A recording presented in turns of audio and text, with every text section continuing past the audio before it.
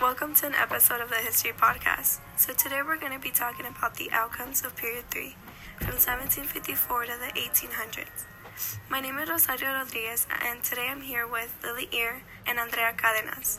These past 2 weeks we've been studying about the events that happened during the 7-Year War and found several primary sources to enhance our understanding of this time in history. Alright, let's get into it. So, Andrea, what do you have to say about the French and Indian War? Could you explain to our listeners what it was? Of course, Rosario. So the French and Indian War was the North American conflict, large imperial war between Great Britain and France, also known as the 7 Years' War. It was caused by the infiltration of the English onto French lands. Most natives supported the French. However, Great Britain eventually won the war, and the French were forced to leave North America. Conflicts between natives and American colonists arose when colonists tried to expand onto their lands. Lily, could you give us an example of a conflict between natives and colonists? Yeah, after the conclusion of the French and Indian War in 1763, Chef Pontiac led a loosely united group of American Indian tribes against the British in a series of attacks referred to as Pontiac's Rebellion from 1763 through 1766.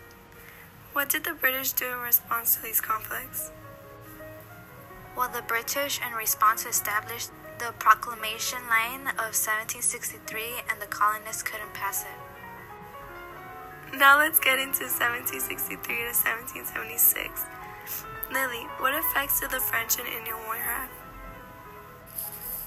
The French and Indian War extremely changed the relationship between colonists and the British. After the war, the days of salutary neglect were over because Great Britain was left in huge debt, and so they passed a series of acts such as the Sugar Act, Stamp Act, Townshend Act, and the Quartering Act in order to pay off the war. Colonists didn't like the idea and resisted control with the Stamp Act Congress. Committees of Correspondence and the First Continental Congress, there was colonial unity against Britain between the elites and everyday people. So this unity that you're talking about, does that mean that the colonists wanted to become independent from Britain? No, up until 1776, colonists didn't want to separate from Britain. They simply wanted to go back to the days of salutary neglect. Oh, okay. So when did they write the Declaration of Independence? Well, in January 1776, Thomas Paine wrote a pamphlet called Common Sense, urging Americans to rise in opposition to the British government and establish a new government based on Enlightenment ideals. The Declaration of Independence was a list of problems against King George III. It explained why they wanted to break away. Besides common sense, the Declaration was also inspired by other Enlightenment thinkers such as John Locke, who promoted natural rights such as liberty, life, and property. What's an event that led up to the Revolutionary War? An event that led up to the war was the Boston Massacre, a violent colonial resident in 1770 where British soldiers opened fire on a mob of colonists, killing 5 men. Why did the colonists win the Revolutionary War? The reason why colonists were able to win was because they were familiar with the land where they were fighting on. They had good military leadership under people like George Washington, and they had strong beliefs. They also received foreign aid from France. What were the Articles of Confederation? During the war, the Articles of Confederation were developed because the people feared of there being a centralized power. The Articles consisted a weak central government. They couldn't tax. There was no executive branch, and the most of power was left to the states. What was the Northwest Land Ordinance? The Northwest Ordinance of 1787 was passed by the U.S. government under the Articles of Confederation to create the Northwest Territory out of land gained by Great Britain. It was important because it established the precedent by which new states could become part of the Union.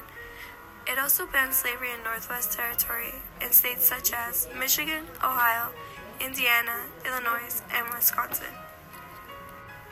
What impacts did the Declaration of Independence and the American Revolutionary War have on other countries? From what history can tell us is that these two events influenced revolutions in France, Haiti, and Latin America. I have a question that our listeners might want to answer. What was the Constitutional Convention? The Constitutional Convention was the gathering that drafted the Constitution of the United States in 1787. All states were invited to send delegates. The convention, meeting in Philadelphia, decided government with separate legislative, executive, and judicial branches. Could you give us more information about the Constitution? Yeah, for sure. The Constitution was based on lots of compromises, such as the Great Compromise, the Three-Fifths Compromise, and the Slave Trade Compromise. It was also ratified after Federalists promised anti-Federalists a Bill of Rights would be added. Of the 55 delegates attending the Constitutional Convention, 39 signed and 3 delegates dissented. 2 of America's founding fathers didn't sign the Constitution. Thomas Jefferson was representing his country in France, and John Adams was doing the same, but in Great Britain. Lily, what were some obstacles to the new government under the Constitution? There were some navigation issues on the Mississippi River. Spain would not allow the U.S. to have access to it, even though the U.S. needed to access the river in order to ship products. However, in 1795, Spain signed Pinckney's Treaty and gave the U.S. the right to navigate through the river. Relationships with natives were also kind of tough due to land issues. What was Washington's farewell address? The farewell address was a letter written by George Washington as a goodbye to friends and fellow citizens. He warned the people about joining foreign alliances and political parties. However, political parties such as the Federalists and the Republicans were still formed. Could someone explain to me what was Republican motherhood and how it helped define the role of women during this time period? Women were expected to teach their children about Republican ideas such as liberty and natural rights. This helped improve the education for many women because they had the important role of educating their children. Okay, so before we leave, some test tips that could come in handy when answering multiple choice questions or short answer questions are: know what the French and Indian War was and what were the impacts of it. Know what Thomas Paine's common sense is and how it influenced the Declaration of Independence.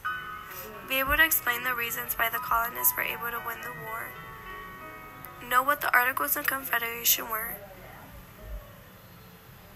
and how the Constitution was ratified. It's very important to remember what Washington warned the people about in his farewell address and have some knowledge about Republican motherhood. Lastly, a possible short answer question about this period that could come up is: analyze how the Revolutionary War was a turning point in colonial history. Thanks for listening to our podcast. Goodbye and good luck with A Push.